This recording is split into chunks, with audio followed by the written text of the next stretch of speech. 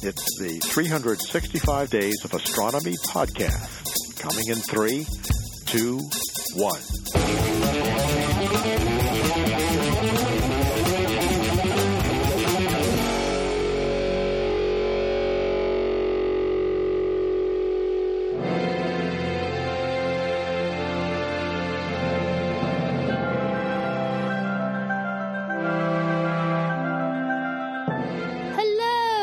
Welcome to episode 92, part 1 of Awesome Astronomy for February 2020. And this month, we're sending you all the love. Why? Valentine's Day, I hear you cry. F*** off. Why would we celebrate a modern holiday designed to do nothing more than rinse you of all your spare cash in the form of dying flora and overpriced confectionery? It's 6 weeks after Christmas. I still got 3 chocolate oranges knocking about in the cupboard. Why do I want some cheap foil wrap hearts made out of what can only be described as an inferior approximation to the glorious decadence of a Lindt chocolate reindeer? Nah, we're all giddy and starry-eyed because we've got one whole extra day this month to get, well, all giddy and starry-eyed. This year is a leap year. And that means one more opportunity to stare at the heavens in awe of everything the universe has to offer us. Or, if you live in the UK, one more opportunity to stick your head out the window, realise it's cloudy and resign yourself to opening up the last bottle of Baileys that Nana left behind on Boxing Day. Either way, we're all seeing stars.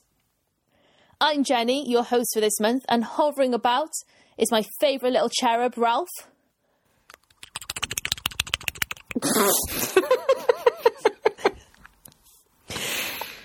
Well, I originally had written on my stuffed teddy of a lackey, but maybe it should be on my blow-up doll, Paul, after that sound.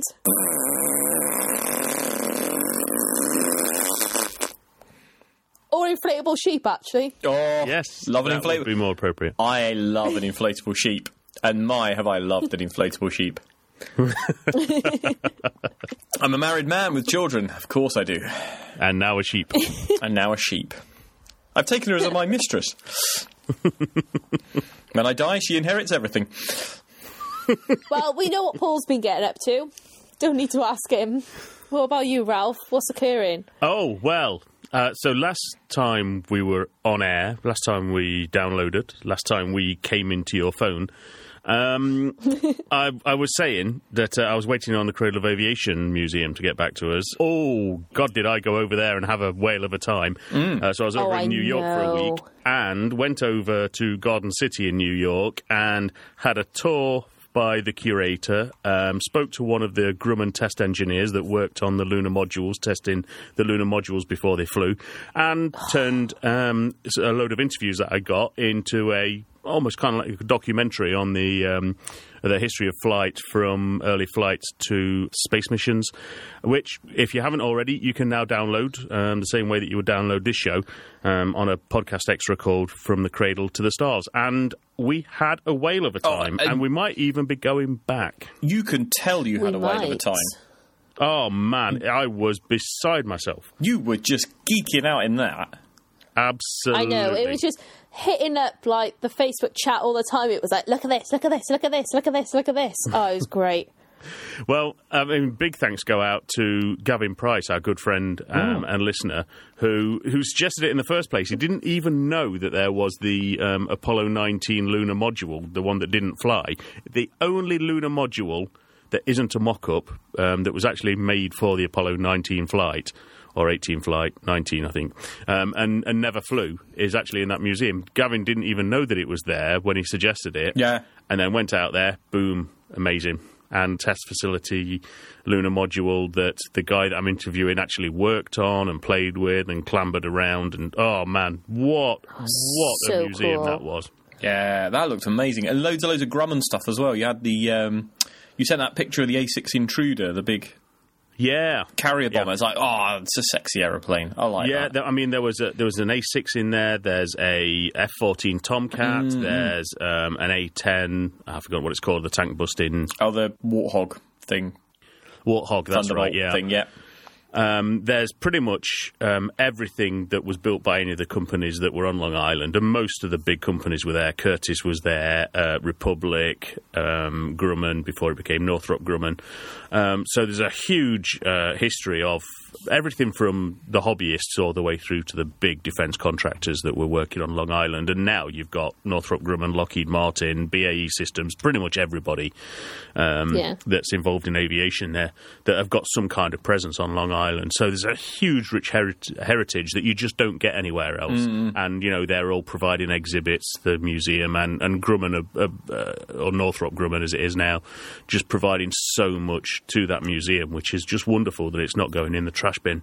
Yeah. But also, I just want to give a shout out as well, because they were so gracious in inviting us over there and giving us so much of the time, that on April the 23rd, the museum is doing a special event for the Apollo 13 50th anniversary. So this is where they're going to have the Apollo 13 astronauts Jim Lovell and Fred Hayes, and the Mission Control flight directors Milt Windler, Jerry Griffin and Gene Krantz, and the NASA engineer John Aaron, and maybe even Jen. Yes, maybe even Jen. Yeah, because after your very successful trip, they invited us back, but I'm the only one who's got time to go. So it might be me. So we're in discussion at the minute with them, sort of trying to work things out. So yeah, maybe it'll come to the episodes in March and I'm going to be losing my tiny little brain and I'm not going to be able to do anything sensible for about 6 weeks because I'm going to meet an Apollo astronaut, maybe. I am so envious. I can't go. I was all over when you said like, oh, we've been invited. I was like, yeah, let's go. And then the date didn't work. I might be able to go, but I won't know until kind of last minute, just because it's about a week and a half before Astro Camp.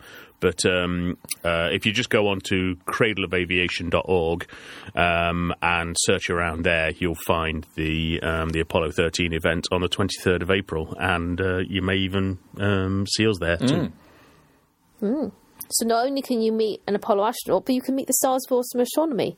I almost forgot that the Apollo astronauts were going to be there amongst that talk of us being there.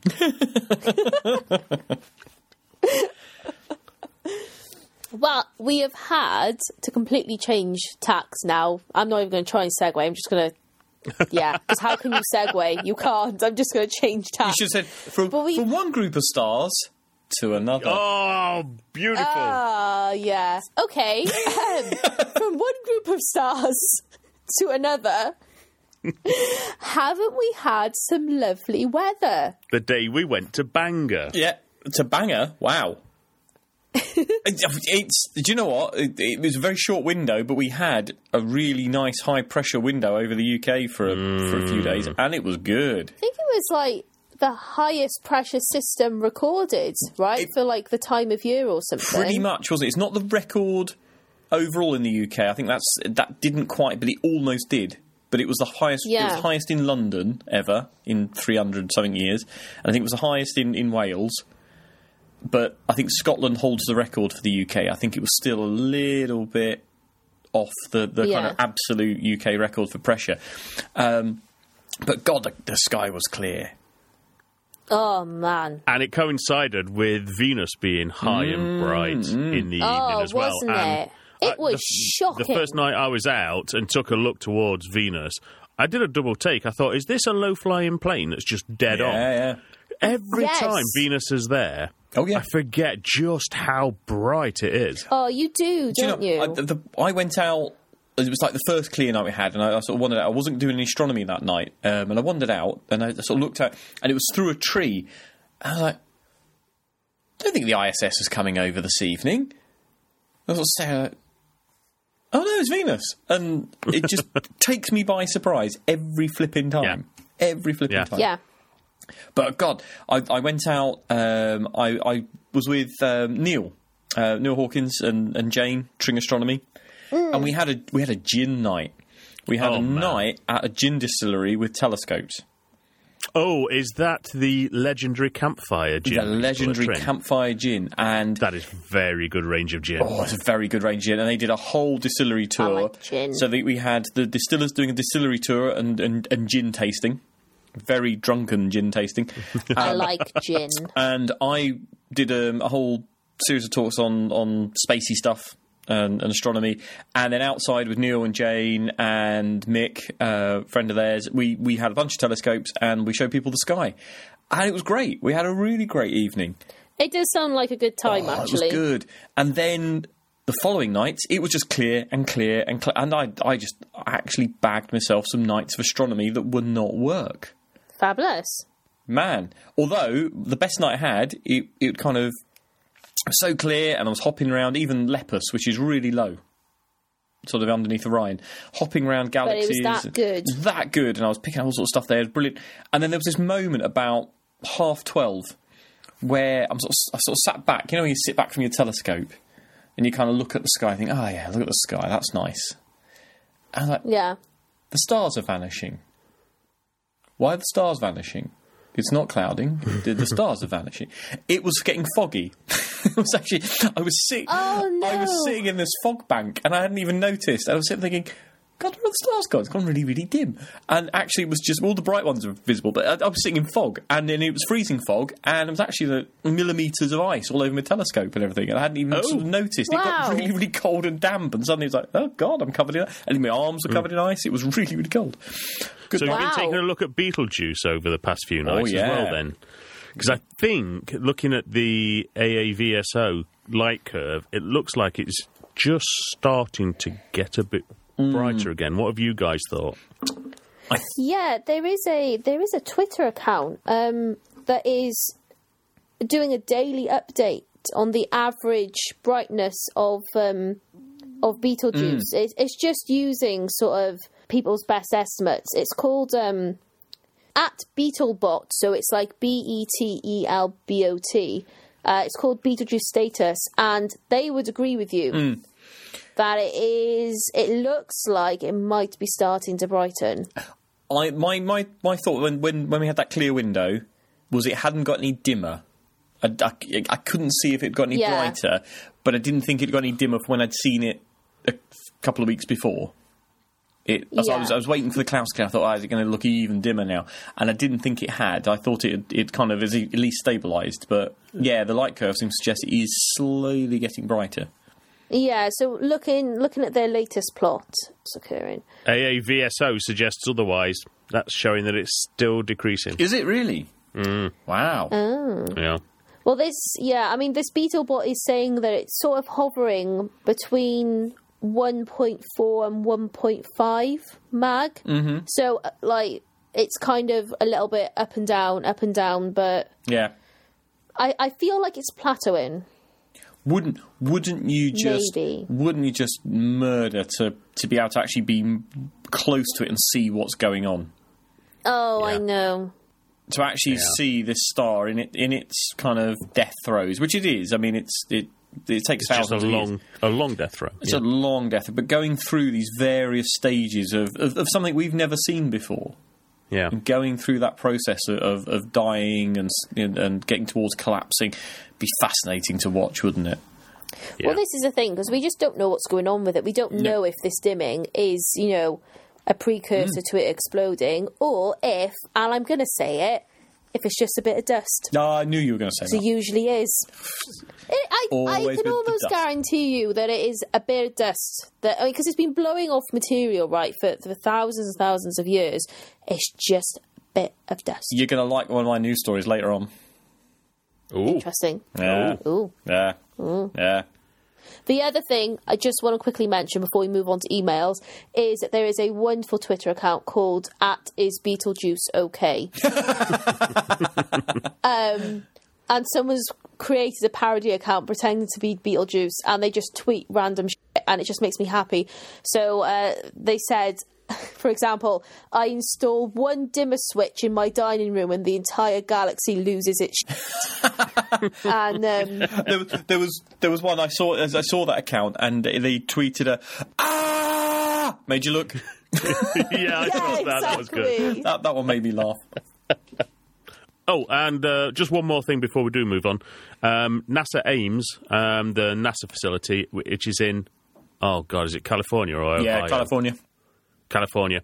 They're doing a social event on February the 10th, so if you're anywhere in the area, you get to go and look behind the scenes. You do tours of labs, meeting researchers working on future human and robotic missions to the moon. So, if you're in the area, why not go and take a look February the 10th? Cool. So, emails, I guess. Okay, so just one email I think I'm going to talk about this month, purely because of time, because I know we've got a lot to pack into this show. So, from our good friend West Obering, West says, "Dear Paul, Ralph and Jenny, do you prefer Jen or Jenny?" He asks, and we don't know either. Which do you prefer? Jen. Do you? I don't know, everyone calls me Jen. Yeah. We just call you Oi. Very few. Yeah. Or Ted or Smith. It's normally what I get. Oi. But, Yeah. yeah. I don't know, yeah, I feel like people call me Jen. Not many people call me Jenny. Or if they do, it's because they're taking the piss and they're saying it like from Forrest Gump. I love you, Jenny. That's what I get. And you refer to yourself as Jenny quite a bit too. Do I? I thought I was referred to myself as the Queen, but... I'm looking at the script here, which is entitled Episode 92, Jenny. Jenny! In fact, is actually, Paul's right. It's Jenny! Like that. I don't know. Yeah, maybe. I write my name, I guess, as Jenny. Like, I sign off on emails as Jenny. But I feel like in conversation, it's always Jen. Uh-huh. Now my name is just starting to sound weird. So can we move on to the email? Have you got a middle name, which is less controversial? No. I do have a middle name. Oh, what is it? What's your middle name? We don't know your middle name. No, I'm not broadcasting that. What a bizarre middle name. I'm not broadcasting that Millard. Anyway, that's gone on far longer than it needed to, and that was just a throwaway question in the email.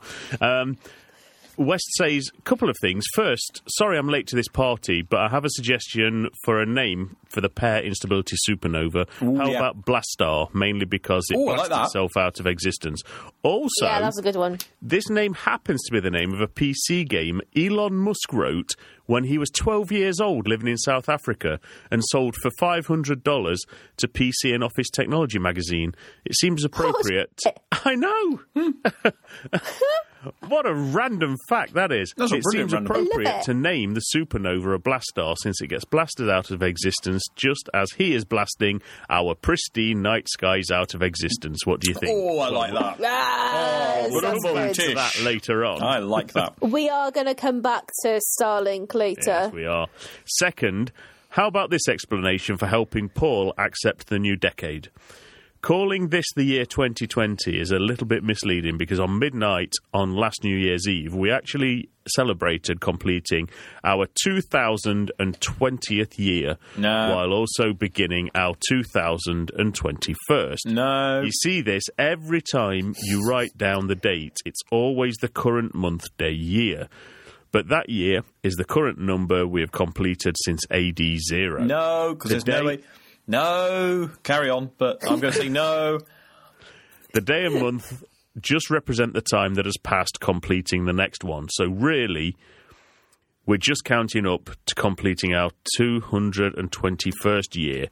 Clear as mud? No, 2000. It's a new decade, so just go with it. No, because there is... No, 2021st, Ralph. There is no AD 0. It doesn't exist. It went from... 1 BC or 1 BCE. BCE, I prefer BCE. To 1 AD or 1 CE. We never had a 0. There is no year 0. So when you measure on your ruler, yes, you're right. When you get to 1 centimetre, you've completed the first centimetre.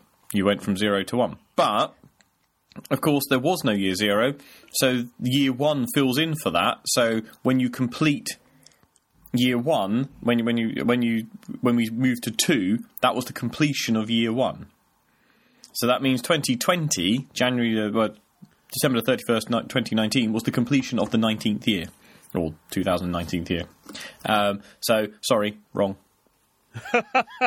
I love you. You're a brilliant listener, and you're awesome, and you've got a fantastic name, by the way. Yeah, but really cool name.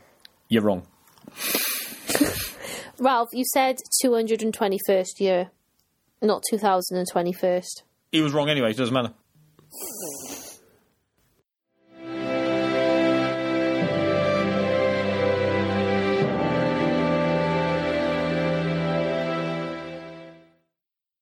And so, on to the news. And well, to be honest, I think Ralph's just here to wind me up with his first news story because it's all about my favourite satellite system of all. Yes. So, we've got some amateurs that are loving the novelty of this new light in the sky. Others are concerned that this will pretty much consign Earth-based observation, astrophotography and professional data gathering to the dustbin. It's Starlink, of course, which we can already see in the night sky. Some people are saying that it looks like guitar strings going across the sky. But it is something that, at present, is rather difficult to see. You have to know the timing's right when it's going overhead. Of course, this will all change in the future when there are 40,000 of them or however many are planned, which should be just a constant grid across the sky. And of course, there are plans in place to lower the albedo by making sure that they're less reflective, the rest of the satellites that go up. But also, they're not in their operational altitude yet, and their solar panels aren't tilted towards the sun as they would be at that altitude. So we haven't got a handle yet on just how bright Starlink's going to be. But if it's anything like it is now, with the amount of satellites going up there, we can kiss goodbye to astrophotography, and it's going to be a hell of a mess for ground-based Earth observations. So many observatories are getting affected by it already. They are. I mean, I know that they're not at cruising altitude and stuff, but even so, I can't see them getting all that much fainter. You know, the amount of faint light that some of these telescopes pick up, you know, they really, really dig down into it, and Starlink is going to be in that zone. Anyway, I'm not going to talk because it's your news story and I'm just going to get angry. Well, we also have a very different opinion on this because I don't like getting angry about things until I know what the end state is going to be. But that said, and you're right about there being a lot of anger from the observatories, but again, it's that kind of diluted anger where it's on the Twitter feeds rather than as official statements from them, because we've got people like the All Sky Automated Survey for Supernova, Paul's favourite acronym, Assassin, and they've been getting very aerated on Twitter about the streaks and showing the photos that they've got that are showing the light in the data. But it's not, although it's on the Twitter feed, you never know who it is that's using that Twitter feed, and is this like an official statement from them? But likewise, we've got the Cerro Tololo Inter-American Observatory in Chile, which has also got issues with these affecting their dark energy survey camera. And in many cases, it is these survey images when you're looking at wide swaths of the sky that are naturally going to be affected all the more. But again, that's on the Twitter feed, and we know that in the future, we're going to have OneWeb, Amazon, probably Chinese telecom providers also building these mega constellations. And if there's anything like the numbers that they're purporting to be in the hundreds or even in the thousands, that this is something that it's a tide that we can't roll back. It will happen. It's an inevitability. But also we want to make sure, as some of the plans are with people like the International Astronomical Union, the Royal Astronomical Society, and these companies themselves, that they really need to come up with a plan to try and limit the amount of effect that it's going to have, because it is creating this scourge on the natural resource of the night skies for people. But of course, they don't really care much about that because they see it as technological progress, and what does it matter if it upsets a few scientists and a few amateur astronomers? Well, it matters a lot, we say. Yeah. So I wanted to get the inside track on this, so I contacted Keck and Coltech and... Did you actually? Oh, yeah, and also the Square Kilometre Array and ESA, and because I wanted to find out what the actual take is on this. Yeah. Interesting that the Keck didn't even bother to reply, so they clearly aren't wanting to shout about their anger, because we would, of course, amplified that for them on this platform. The Director General of the Square Kilometre Array, Professor Philip Diamond, says that they're engaging directly with companies such as SpaceX to explore mitigation options and initiatives that could be applied to ensure that the large-scale investments in the SKA and other radio telescopes, their discovery potential and the likely spin-outs coming out of their development are safeguarded, while these new developments in telecommunications with their obvious broader societal benefits flourish. Recent statements from SpaceX officials are reassuring in this respect, and we remain optimistic that the development of such satellite constellations can be compatible with radio astronomy, preserving our ability as a society to continue advancing our knowledge about our universe. So they're cautiously optimistic, that's interesting. And that's given that that's a radio telescope, you would imagine that they're going to be the ones that are going to be affected the most because it's a hugely sensitive instrument. Yeah. And ESO, in their official statement, say that in coordination with the International Astronomical Union, the American Astronomical Society and the Royal Astronomical Society, ESO and other observatories are evaluating the effects that these satellite constellations will have on ground-based infrared and optical telescopes. The calculations will soon be made public after undergoing independent peer review. And I think that's probably what tracks with my feelings the most, that shouting about it on social media when we aren't yet equipped with all the facts is essentially counterproductive. And it's bloody annoying. Yeah, that is fair. Because at present it looks like astrophotography in particular is going to be screwed, but we just don't know at all until we see the results of Elon Musk's albedo reduction attempts and what things are like when they get into their operational altitude. As he says, we'll get a better sense of the value of this when satellites have raised orbits and arrays are tracking to the sun. Because it's just so easy to go off your head on Twitter and other social media platforms, but until we've got the data, all we're doing is just adding to this huge orb of fear about everything that's out there, and everybody's just shouting into the void about everything, and it just doesn't help. No one's really listening, are they? Well, for me, it's the fact... It's just people getting angry. It's the lack of facts, and it's, until we know what the situation is. I do appreciate that people are starting to sort of, instead of just going like, I hate Starlink, it's so bloody annoying, they are actually putting out photos and being like, well, I tried to take this image and look at it. It's got all these tracks through it. So I feel like people are starting to gather the evidence. But I feel like it really does have to be done in a proper scientific manner. And I think it's very interesting that the ESO observatories and other observatories are actually beginning to take this more seriously and are actually taking a scientific approach to it. So I will be really interested to see these, which I presume they're going to be papers because it's undergoing peer review. Yeah, so I'm assuming that these papers are going to be coming out. Yeah. Be really interesting to see what they've got to say. And the thing is, I feel like unfortunately it's going to be one of these cases where it's going to be, we're only going to really know the true damage when it's kind of already too late.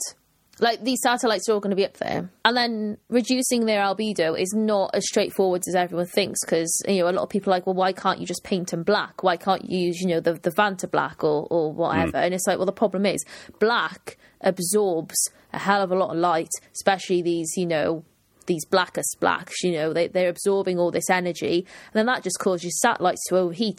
Yeah. Then they don't work. And or they might blow up. And you can only change the colour of the bodies effectively. You can't change the solar panels, and as we know with Iridium satellites, it's when the tilt of the solar arrays is in the right angle that it reflects the sunlight down to you. Whereas, of course, you can't put an opaque coating on solar panels because you need them to be there to soak up the photons. So they have to remain in a light-absorbing fashion. Yeah, so it's an interesting problem that's developing. Yeah.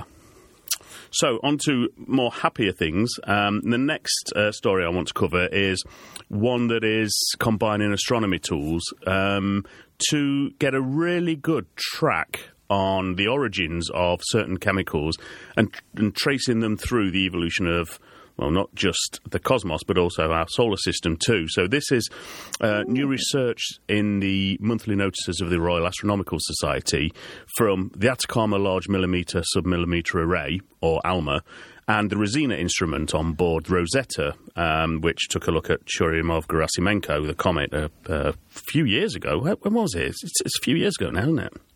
Launched in 2004. Got to the comet in 2014. Ah. You feel like it's really recent, but it's not. It's a historic mission now. And this is looking into the origins and the proliferation of phosphorus monoxide. Now, phosphorus is important to us, particularly important, as it's one of the 6 key building blocks found in all living things, along with carbon, hydrogen, nitrogen, oxygen and sulfur. So we're really interested to observe its origins in the universe and understand how it came to be abundant enough on Earth for life to flourish. Now, we know that almost everything heavier than hydrogen and helium is formed in the heart of stars or supernovas when large stars explode. And ALMA has now shown that gas flowing out from these stars create little holes in the interstellar dust like Swiss cheese that phosphorus precursors get trapped in. And this has led to a theory that if these cavities collapse to form a star, phosphorus monoxide can freeze and get trapped in the icy dust grains that remain around the new star. Those dust grains would then come together to form pebbles, rocks, and ultimately comets, which can then carry this important molecule with it. And as we know with things like Borisov and Oumuamua, that these asteroids and comets quite often get flung out of their own star systems as well. Mm-hmm. And that's where the 2-year study of comet Churyumov-Gerasimenko by Rosetta's Rosina instrument comes in, because hints of phosphorus were detected on the comet, but it took a new analysis of the data to confirm that it was the precursor phosphorus monoxide on the comet that carried it there, helping astronomers draw a connection between star-forming regions that ALMA was looking at, where the molecules created, all the way to Earth. Oh my God, I love it. It's the whole evolution of phosphorus monoxide as a phosphorus-carrying molecule, all the way from the birthing stars and star-forming regions through to it floating around in the solar system. Isn't that amazing?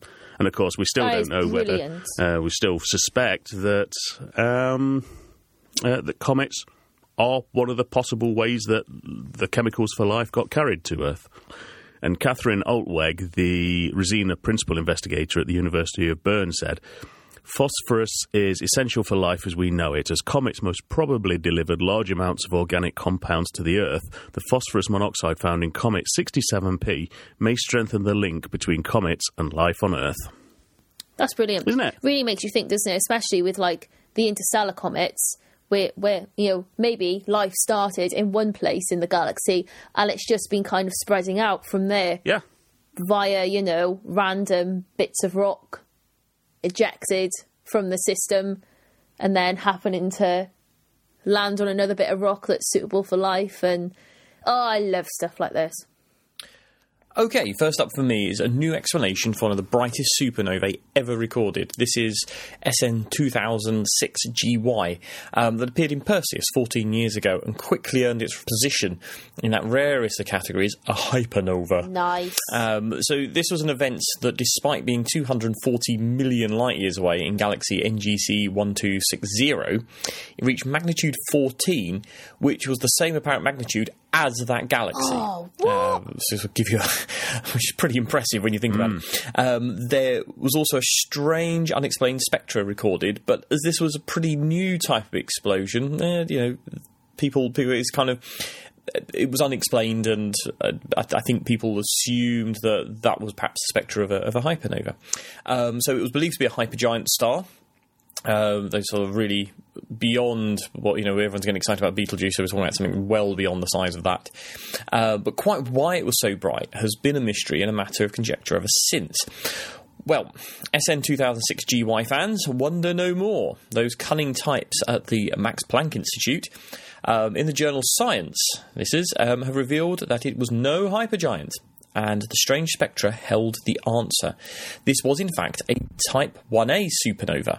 So, of course, this is the kind where a white dwarf has material dumped on it by a companion star that then causes the white dwarf to flare up, because, of course, the temperatures, pressures and everything, the amount of material, gravity and everything sort of builds up, and then you get this sort of flare-up of stellar activity, and essentially it's burning off this new material in a sort of rapid, very bright and energetic manner. So that's what we see with Type 1a. The difference here was the progenitor star was surrounded by a cloud, and here we are. Jenny, you're going to like this, because, of course, it's all about the dust. See, it is always about dust. Always. it was surrounded by a cloud of iron dust. Now, this had an iron to a mass of about a third of our sun in a cloud around the star. So, in all likeliness, it was put there by the companion star. Well, the team led by Anders Jekstrand have demonstrated that this Type 1a erupted very early in the cycle, after just a century of accumulation, rather than the typical millions, sometimes billions of years that it usually gets to build up to get these eruptions. And then what happened is this explosion ran into this cloud of iron dust surrounding it, and it was like hitting a wall, essentially, as a sort of analogy. And the energy was released from the supernova was in the order of 10 to the 44 joules. Yeah, so that's a 1 with 44 zeros after it, joules. And much of the kinetic energy in the impact with this iron cloud was then released as light, giving us this incredibly bright hypernova. So not a hypergiant, but actually one of the smaller objects in the sky, combined with a lot of iron, dust, and a whole lot of energy. So really great story and really great piece of investigative sort of astronomy there, using data that is now sort of 14 years old, and they've built this picture of what actually happened. Yeah, I like that. Okay, so as one mystery closes, another has appeared to open with the news that LIGO has another detection, but an odd and so far untraced one. On January the 14th this year, the 3 detectors, that's the 2 LIGO observatories in the US and the Virgo detector in Italy, picked up a 14 millisecond burst of gravitational waves as they pass through the Earth. But so far, nothing has been located in the sky that could reveal what this was. Typically, the detection of merging neutron stars has lasted around 30 seconds, so a series of sort of waves that are produced. So it's not necessarily just one. So this signal appears to be something different. Merging black holes? Maybe a supernova? Well, excitement mounted for a moment as the detection seemed to come from a region of the sky around Orion. Linked to another story. Was this the first death throw of the ever-dimming Betelgeuse? Well, no neutrinos followed, and unless it's popped after we've recorded this, then Betelgeuse was still there last time I looked. So one highly speculative, but I thought brilliant solution was that this was a supernova of a star as it fell into a black hole. Oh, what? So no neutrinos released, so it all got sucked in just as it happened, whoop, and it went. Anyway, the view from the LIGO world is that this was too short for what they would expect from a large star collapse. It's certainly too short for a neutron star merger based on their experience since 2017, so it might be the merger of 2 intermediate-sized black holes. But at present, nobody knows, and the investigation continues. As ever, gravitational astronomy is throwing up all these nice new surprises, and it's a whole new frontier for us to explore. Brilliant stuff. Love it. Oh, that's a good news story.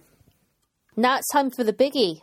The big news story, the one that's at the top of everyone's list. It's the decommissioning of Spitzer. Ah! I know. We knew it was coming. We did mention it last year, but it doesn't make it any less sad. This month, we say goodbye to, quite frankly, a really old workhorse of the astronomy world. Wow, Spitzer, where do you even begin with such a telescope? I mean, I feel like it's a telescope that it's just so underrepresented in, like, popular culture. Because it's always about Hubble. People are always, I love Hubble images. But Spitzer, my God, the discoveries that have been made using this telescope. 16-year mission in total. 11 years beyond its planned life. But it's some phenomenal stuff. But I thought we'd go through a little bit of a history of it and talk about its best discoveries. So it was named after the late but very great Dr. Lyman Spitzer Jr., who actually developed the concept of space-based telescopes in 1946. So way before the launch of, like, Sputnik or anything. But Spitzer has done, oh my God, what hasn't it done? It did the first studies of exoplanet atmospheres. It discovered 5 of the 7 Earth-sized exoplanets around TRAPPIST-1, and then confirms that the other 2 existed. It's looked at stars at every stage of their lives. It's looked at the most distant galaxies, nebulae. It's mapped the Milky Way in unprecedented detail. Of course, we've used it to study dust. We've done spectroscopy with it to work out the composition of dust. We've studied comets. It's done follow-up studies of test planets. So, really even up-to-date stuff.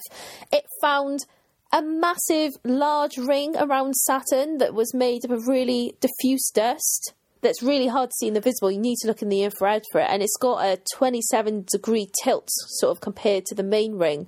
And extends over 7 million miles out away from the planet. So, yeah, absolutely massive. But I think that covers pretty much all aspects of astronomy. It's so cool. It is, it's just an amazing telescope. But I guess people are probably thinking, well, hang on, if it's still doing science with, tests exoplanets and stuff, why is it being decommissioned? The problem is they're getting to the stage where they can't get the data back. At the minute, they can only send back data for 2.5 hours a day. That's it. So, yeah, it's basically because the telescope has drifted too far away from home and we can't communicate with it, which is really sad because it's still working very well, despite only having one instrument going. But on the upside, it does free up money for other instruments and other missions. Cool. And of course we've got JWST, hopefully. Juiced, which is, Spitzer's replacement is JWST. So, which is why as well Spitzer got this extension, was because JWST was delayed and so it got funding extended, but now it is really they can't get any more out of it. So yeah, that's Spitzer. Bye-bye Spitzer. Decommissioned on the 30th of January, so as this goes out, happened yesterday.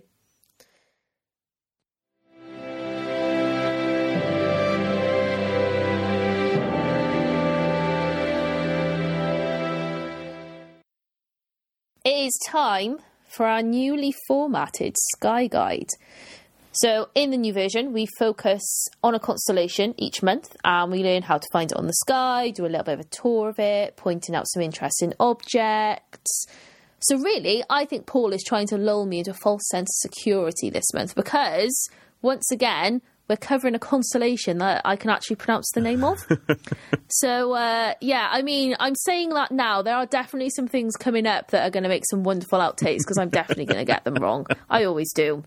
But, we need material for December, so it's fine. Anyway, Lynx is a Northern Hemisphere constellation. And to be honest, a little bit like our focus last month, it's not an obvious one. And it's not easy to find. And it's another one of those constellations that was created to fill in a gap in the sky between two other larger, more well-known constellations. And the ones this time are Auriga and Ursa Major.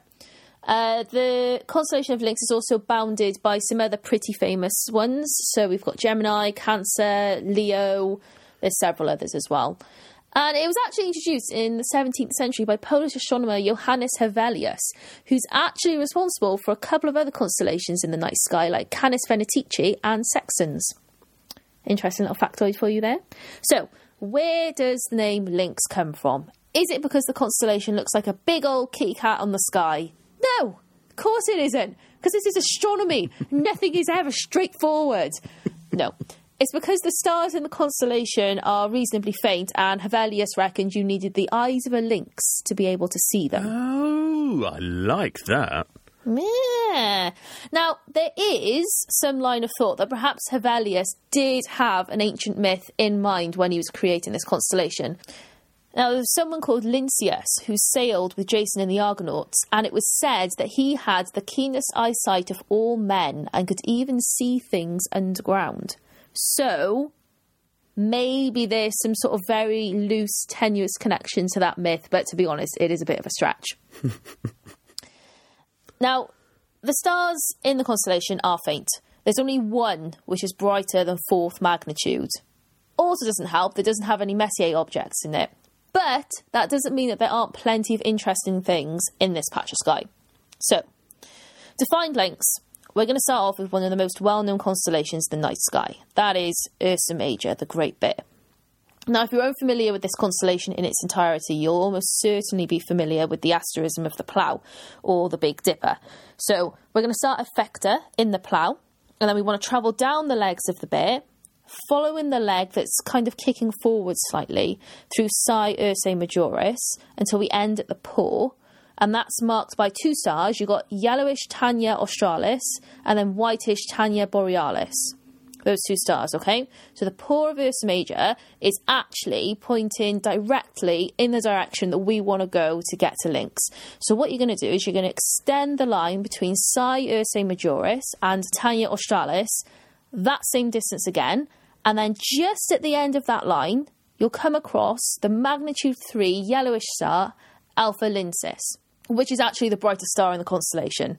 The rest of the stars of Lynx are fainter, and they're between like magnitude 3.5, 4.5, something like that. Yeah, so it's Paul's definitely picked a tricky one this time. But imagine if you do work out how to find it on the sky, you'll be one of a few people who know how to find this constellation. So I feel like it's something worth doing. You can show off. Yeah. You go to a star party, you're like, see, I know where Lynx is, and then everyone's like, ooh, and then you're like some kind of superstar for about an hour. Yeah. Anyway, so we're at the brightest star, and this constellation, it kind of zigzags across the sky in a line, pointing towards the constellation of Camelopardalis, away from the head of Leo as well. So if you can kind of picture where Leo is, and this is where Lynx is. The stars in the constellation follow a colour pattern of yellow, white, yellow, white, yellow, white, all the way along. And I think that's really going to help you guys in finding the 8 stars that trace out this constellation. It is a long, old, thin constellation. The whole length of the constellation is actually longer than the handle and the bowl of the plough. So do bear that in mind when you're trying to trace these stars across the sky. And the couple of objects that I've picked out for you are both visible in small to medium-sized telescopes, but probably beyond the reach of binoculars unless you have a steady tripod and excellent vision. And the first one is NGC 2419, also included in Patrick Moore's catalogue as Caldwell 25. NGC 2419 also carries the names the Intergalactic Tramp or the Intergalactic Wanderer, due to suspicions that it was a star outside the Milky Way, long after it was discovered by William Herschel in 1788. In 1922, the American astronomer Carl Lamplin discovered that it was really a globular cluster using the Lowell Observatory in Flagstaff, Arizona.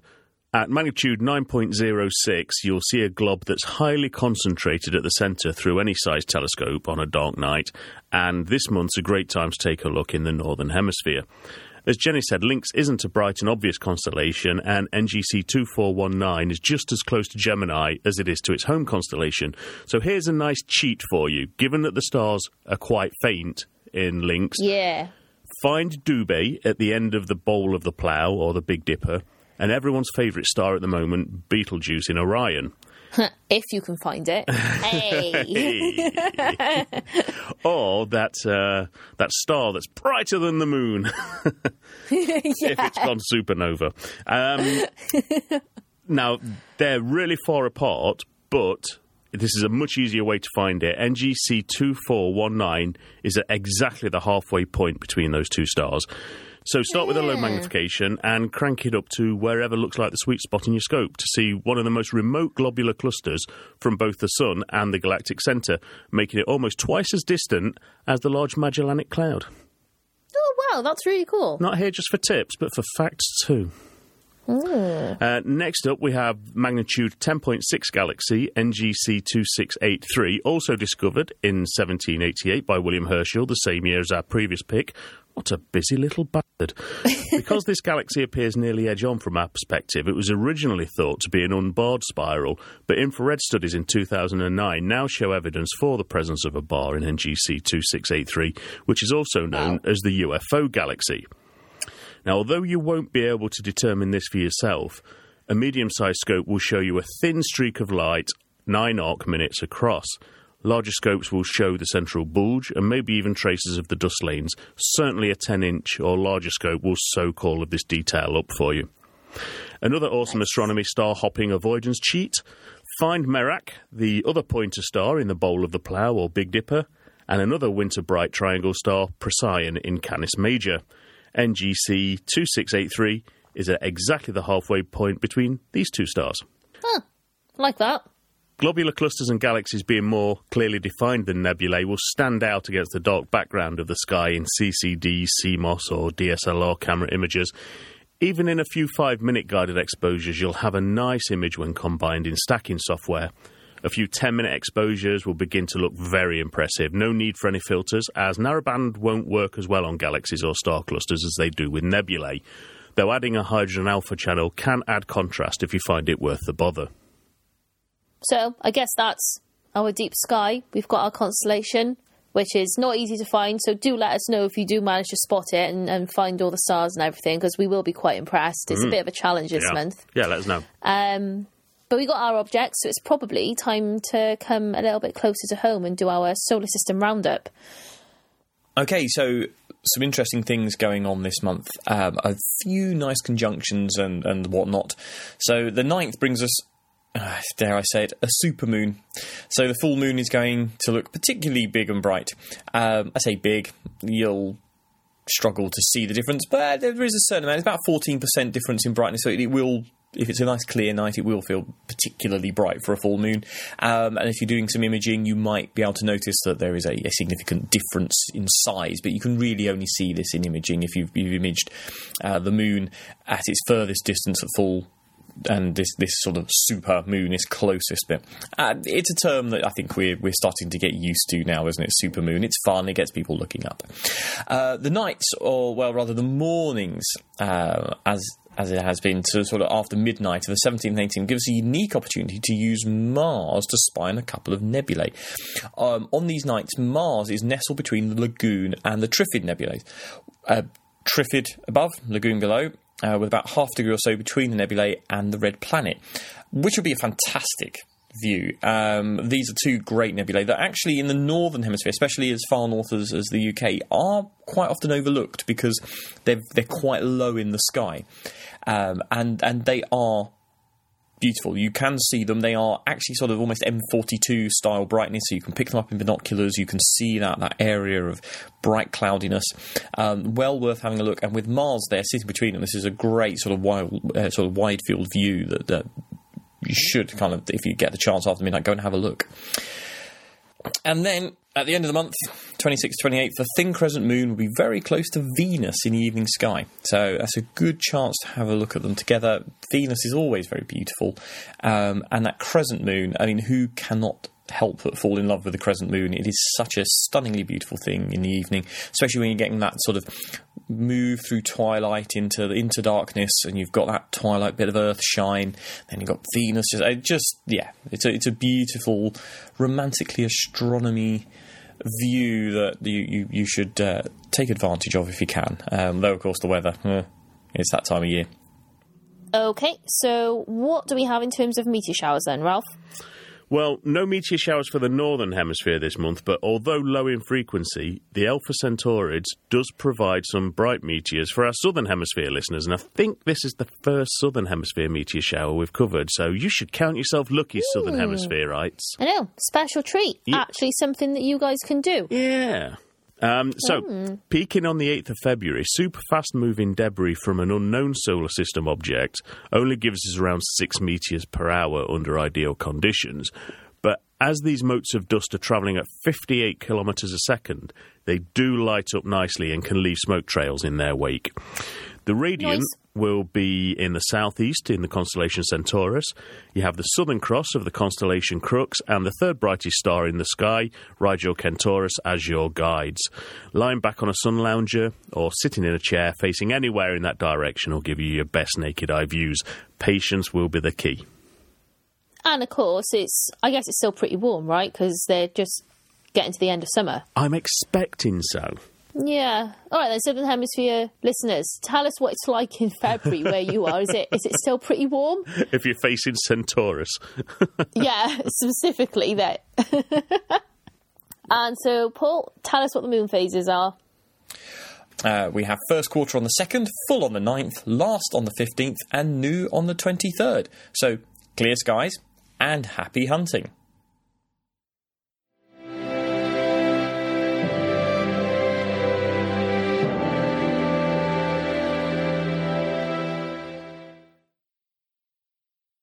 And so, we're on to that time of the show where we do something a little bit different, a little bit special.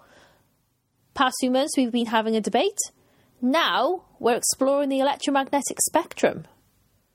So what I like about this new section is I feel like we're going back to our roots a little bit, kind of back to the days where we did to do a little bit of astrophysics and astronomy show, you know, gasp horror, how very dare we.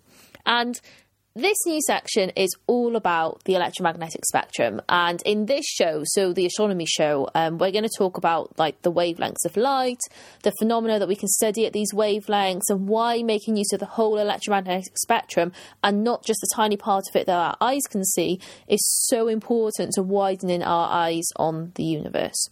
So this episode, we're going to talk about what the electromagnetic spectrum actually is.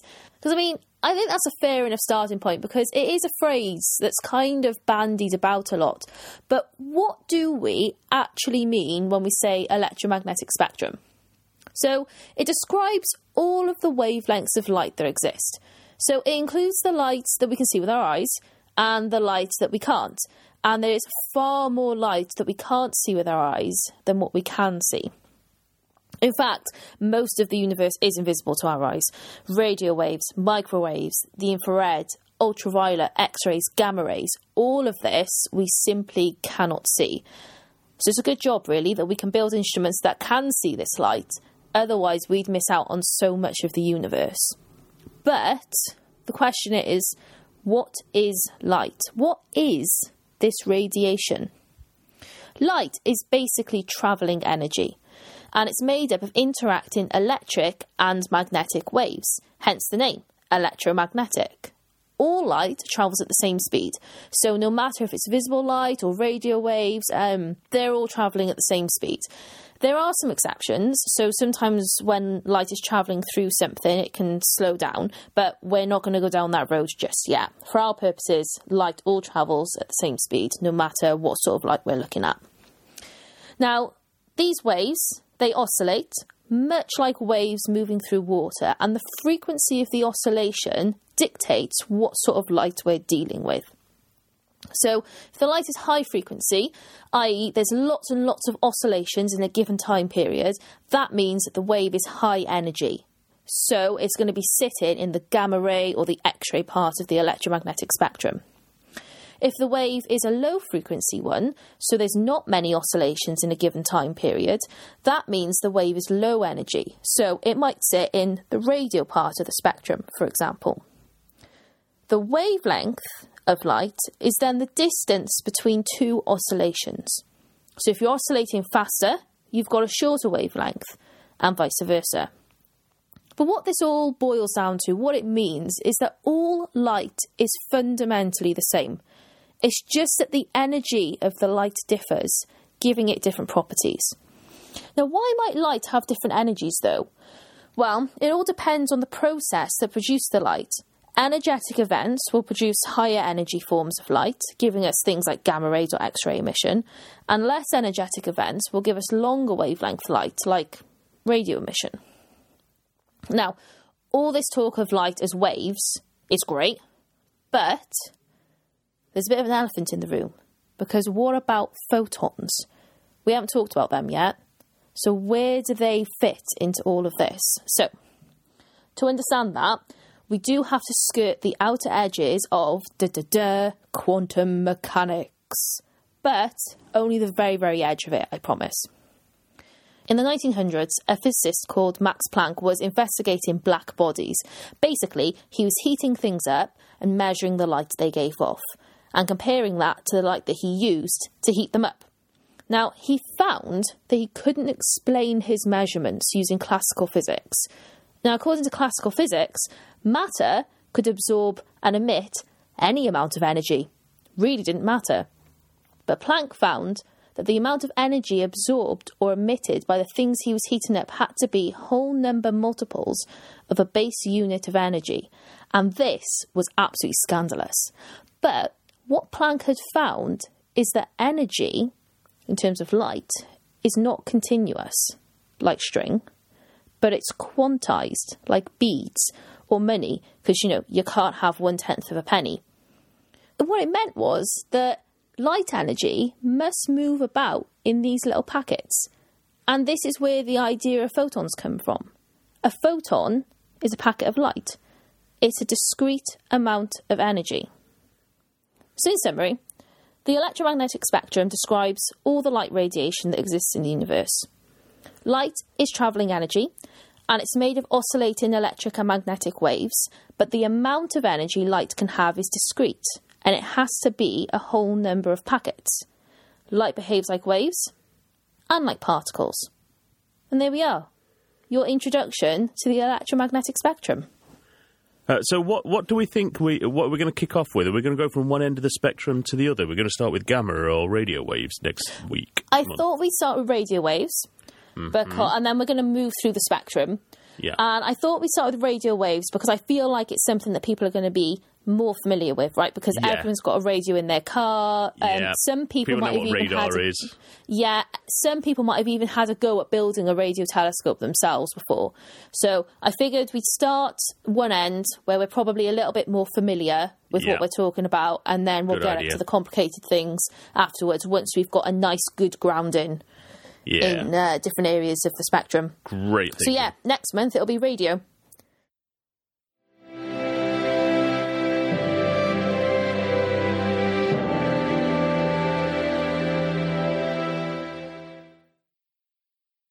On that note, it's time to end. God, we've covered a lot of stuff this month. So I'm not going to drone on. I'm done. You're done. We're done. Ta-ra. Toodle pip and all that. I'm not going to beg. Frankly, I only do that sort of degrading behaviour in exchange for questionable sex acts. But give us a review, get involved, email us, talk on Twitter or post on Facebook if you can see past the mountains of Twittery. Last month, we recorded at the Cradle of Aviation Museum in Long Island, so do check out our podcast extra from there and go visit the museum if you're in New York. It really is a fantastic place to visit. I absolutely thoroughly enjoyed my time there. And if you're on the other side of the pond, Astro Camp 15 is now taking bookings, and at £45 for 3 nights of observing in an international dark sky site with your favourite Martians and a Welshie, we're practically giving it away. Oh, and did I mention that we always give away a telescope too? Actually, we do always give away a telescope. This is true. We do.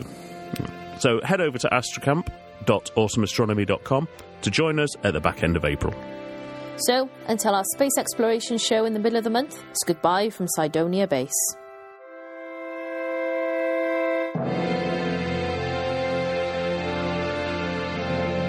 Awesome Astronomy is produced at Orbital Sound Limited by Ralph, Paul, Jenny, John and Damien, and is free to use and distribute with attribution. We promote general science, astronomy, space science and rational thinking with more resources on our website at awesomeastronomy.com.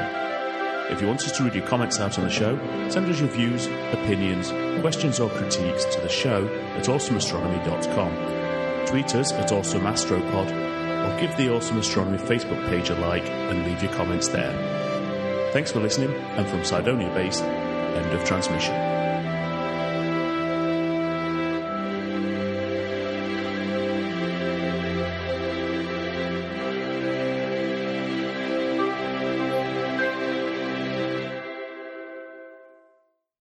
You are listening to the 365 Days of Astronomy podcast.